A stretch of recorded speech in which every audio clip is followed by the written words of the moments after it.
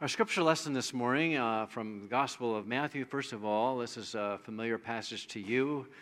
Jesus has been raised from the dead.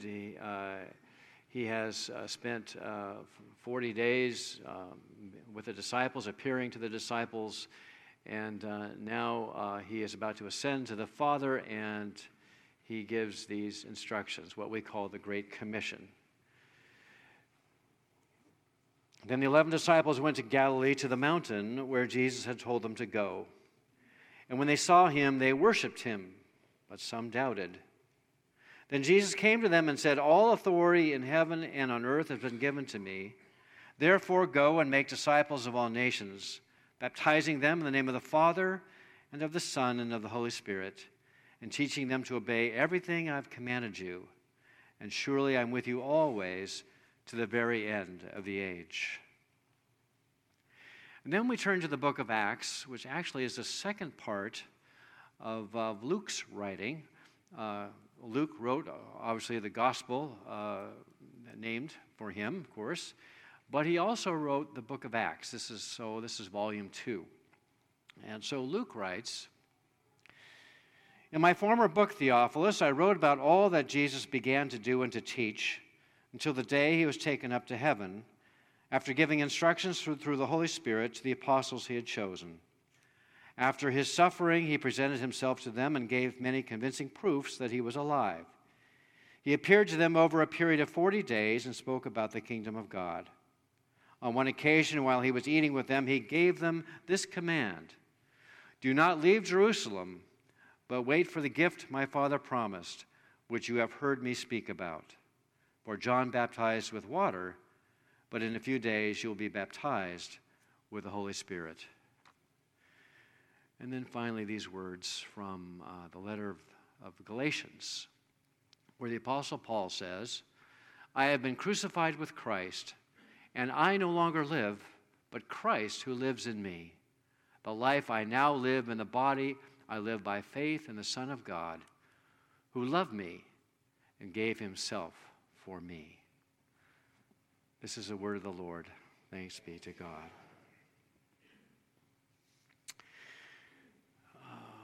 We preachers like to talk, and we can be rather long-winded at times. And I remember how my mother-in-law would get so frustrated with her pastor. He would preach a good 35 minutes, and then he would say, "In conclusion," and then he would go on and talk for another 25 minutes. Drove my mother-in-law absolutely crazy. That makes me think of one little girl who was becoming restless as the preacher went on and on and on. And finally she leaned over to her mother and whispered, "Mommy, if we give him money now, will he let us go?"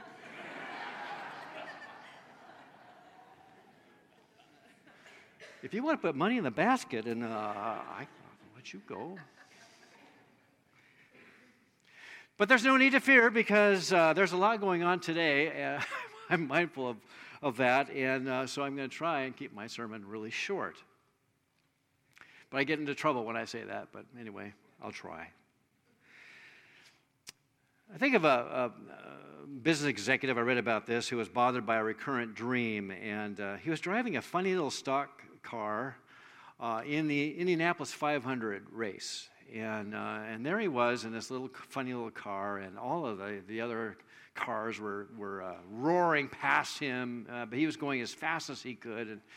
And then he would find himself crossways to the track, and cars would hit him, and he'd go spinning around, and he'd get back on the track, and off he would go again, trying to go as fast as he can. And then finally his little car would be hit by another car, and he'd go careening into the wall, and he would turn over and crash, and there would be explosions and fire, and this man would invariably then wake up. So he thought about that, and then he finally said, I figured out what it means. I've been trying to go too fast and trying to do too much. Several times I felt myself going out of control. You know, my nerves and my temper and all that. I got to slow down or I'm going to crash. And of course, that CEO was on his way to burnout, right? A common term. It's a hazard in many professions, of course, and it happens to afflict those in professional Christian ministry at an alarming rate. Many Christian leaders these days, well, I guess they've always been, but they're stressed out and exhausted and discouraged and depressed. And I recently read a study that about 40% of all pastors are suffering from mild to severe burnout. Now, don't worry about me. I'm doing just fine. I've lasted this long. I'll go on and on. But approximately 1/3 of all those who are ordained into professional Christian ministry leave the ministry within 5 years, and they do so permanently, never to return. Being a pastor is very rewarding. It's an extremely rewarding career, but it has its challenges. And it's always been hard being a pastor, but there's a sense in which it's getting harder. Differing expectations that people have, conflicts within the congregation, within congregations, loss of spiritual life, loneliness, they all take their toll. And many pastors are suffering from guilt. Perhaps they don't see much fruit of their labor. They work long and hard, but maybe there aren't too many baptisms and not many healings and not many life-changing events in the congregations they serve. And pastors, like other folks, they have a tendency to compare themselves with others, and they might compare their ministry with the ministry of the pastor of the mega church down the street. And so they can begin to question their own competence and sense of call. And then on top of that, there's all the stress in dealing with the dramatic changes in our culture. There just isn't that same cultural support for the Christian church or the ministry these days, like there used to be. And many pastors are at their wits' end, not knowing quite how to respond to all these changes. And then on top of that is the fact that pastors tend to be their own worst enemy, and I know this from my own personal experience. They tend to carry burdens that they were never meant to carry. Somehow they feel like they have to do it all, that the entire ministry of the church depends upon them. Their ability to preach, their ability to teach, their ability to be a fundraiser and a great counselor. Pastors feel like they must meet every need, that they should be fixing every problem, they should be mending every broken relationship, and somehow pastors should save everybody, taking responsibility for everybody's spiritual life. Now, I know that may sound kind of ridiculous, but actually pastors do that, and I did that when I first entered ministry, and I was certainly on the fast track to burn out really quick. Pastors, therefore, always feel inadequate to the task. They feel guilty for not measuring up, and they blame themselves for not doing enough. And the problem is that so many pastors are doing ministry according to their own wisdom and in their own power. And it isn't working, and they know it, and they feel guilty. And it's no wonder that so many pastors feel burned out and they want to quit. But what is often true for pastors is often true for all Christians. Because all of you are ministers as I am. If I was to ask you, would all the ministers in this church please raise your hand? I would hope that all of you would raise your hand. Because you have all been ordained by virtue of your baptism. You have all been called to serve God in your own respective way, according to your own gifts, and in your own particular context.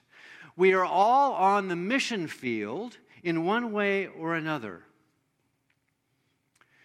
And when we're aware of that, we may feel the responsibility. And then we may begin to get discouraged, like, well, why do I seem to be accomplishing so little? Why are not all of my efforts paying off? And so it's so easy for us to become weary in well-doing. And when we are serving the Lord, somehow we can lose our motivation. And it feels like you're just obeying rules and trying to be just a nice person.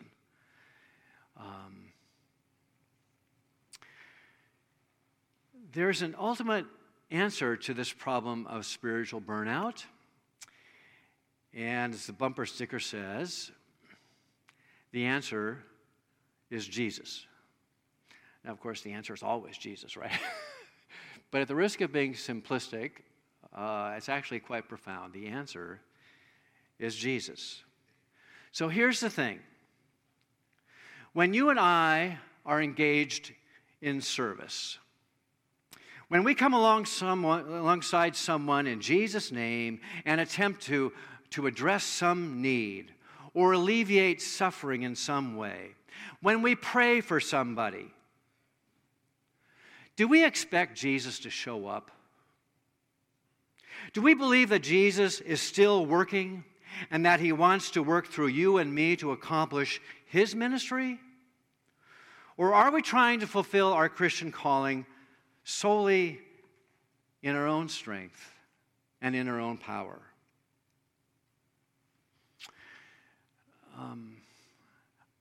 A retired now professor of Pittsburgh Theological Seminary, a Presbyterian pastor, wrote a book called The Crucifixion of Ministry, which is it's kind of an in-house pastor kind of a book. But in that book, he says something that just really struck me. And I got the quote here on the screen, and I think this is really important. And I like the way he puts it. He says, "You and I tend to lapse into the belief that Jesus has left us on our own and that he is nothing more than a continuing moral influence in the world. Jesus left the scene when he ascended to the Father, leaving his example and his moral teachings and divine imperatives, and now it's up to us to imitate him as best we can so as to continue his mission." Jesus sits on the sidelines of the cosmos with arms folded, as it were, waiting for us to do something, cheering for us when we do well. Jesus is a cheerleader, but not much more. Don't expect him to show up. Don't expect him to be on the ministry field with you. It's up to us now. Jesus says, just do it. Like the little engine that could, our job is to huff and puff, and by sheer willpower and determination, live the Christian life and make it to the top of the mountain to proclaim the gospel and change the world. It's up to us to save the world. There's an often told story, and I confess I've told this story a lot. It's a story in which it's a legendary type story, but in which the angel Gabriel asked Jesus, who has just been raised from the dead, "What are your plans for carrying the message of God's love to all the world?" And Jesus explains that he's asked Peter and Mary and James and Thomas and all the others to carry that message wherever they go. And then when others receive it, then they in turn are to share that message until the whole world gets it. They hear the message of God's good news in Jesus. And the angel Gabriel pauses as if he sees some flaw in this divine plan. And then he says, "But Lord, what happens if Peter goes back to fishing and James and John forget? And what will happen if all those 21st century disciples, if they get distracted and get too busy? What will happen to the message of God's love for sinners then?" And Jesus replies, "Gabriel, I have not made any other plans. I'm simply counting on them." Now, that sounds good. It sounds very inspirational. Okay, it's up to us. And I've used that story many times to talk about evangelism, the need to evangelize.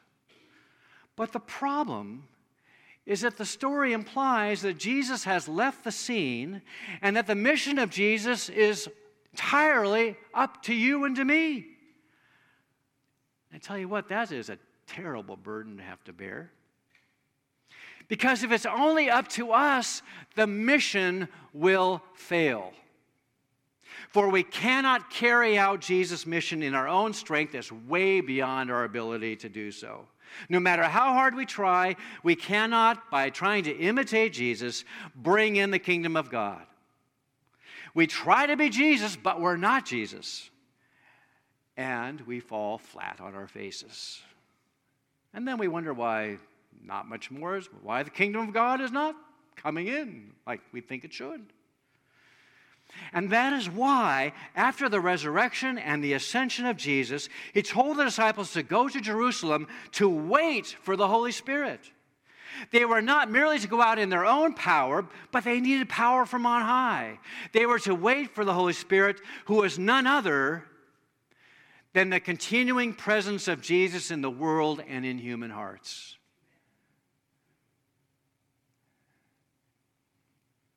You see, Jesus said, he doesn't say, okay, go to it now. It's up to you. I'm counting on you. First thing he says is, go and wait. Wait for me. Wait for the Spirit to empower you for the mission that I'm giving you. So here's the good news. Jesus is still at work, and his powerful presence goes with us, and yet we so often forget. We take seriously the great commission that the Lord gave us to go into the world, to share the good news, to teach and to baptize, making disciples. But we tend to forget the all-important promise. I'll be with you always, even to the end of the age. Yes, you and I must obey the Great Commission, but Jesus promises to continue to show up in the presence of the Spirit. Thank God for that. In fact, he's not only with us, he is, if we are a believer, he is inside us. And the more we get our own will out of the way, the more powerfully he can work in us and through us. As the Apostle Paul says, it's not I who live, but Christ who lives in me. Power. Not human power, not our power, but God's power within. Bringing in the kingdom and saving the world is his job, not ours. It's his ministry to the world that he is accomplishing, and he invites you and me to join him in what he is already doing. So hear this. Jesus is not merely a cheerleader. He is not merely a moral example, but he is a continuing presence. We are not the Savior, he is. We are not the healer of hearts, he is. We are not going to change the world, he will. It's his ministry, and he will accomplish that ministry and his purpose, maybe even in spite of us. He wants to use us, to be sure, but ultimately the success of the mission is up to him. And so we can leave the results of our ministry to him. What a relief for burned out, stressed out, discouraged Christian ministers and disciples who think they have to be Jesus to everyone. Man, I learned that lesson fairly early on in my ministry. Good thing. Otherwise, I would have been burned out a long time ago. It's not up to me. I just say, Lord, just use me in some way. Use me. Work through me. Because I know you're going to show up in this ministry.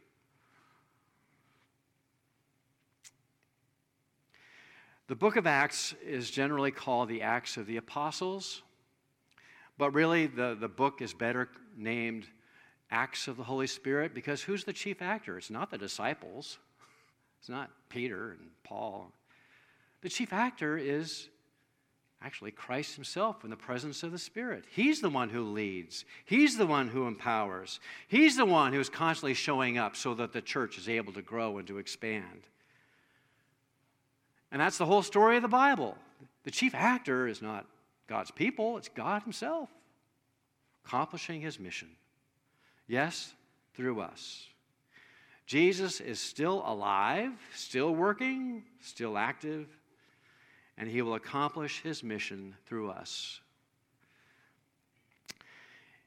It was the promise of his continuing presence that gave the disciples in the early church such confidence in the doing of ministry. They knew that as they were obedient to the Lord, that he would show up and that they could leave the results of their labor to him.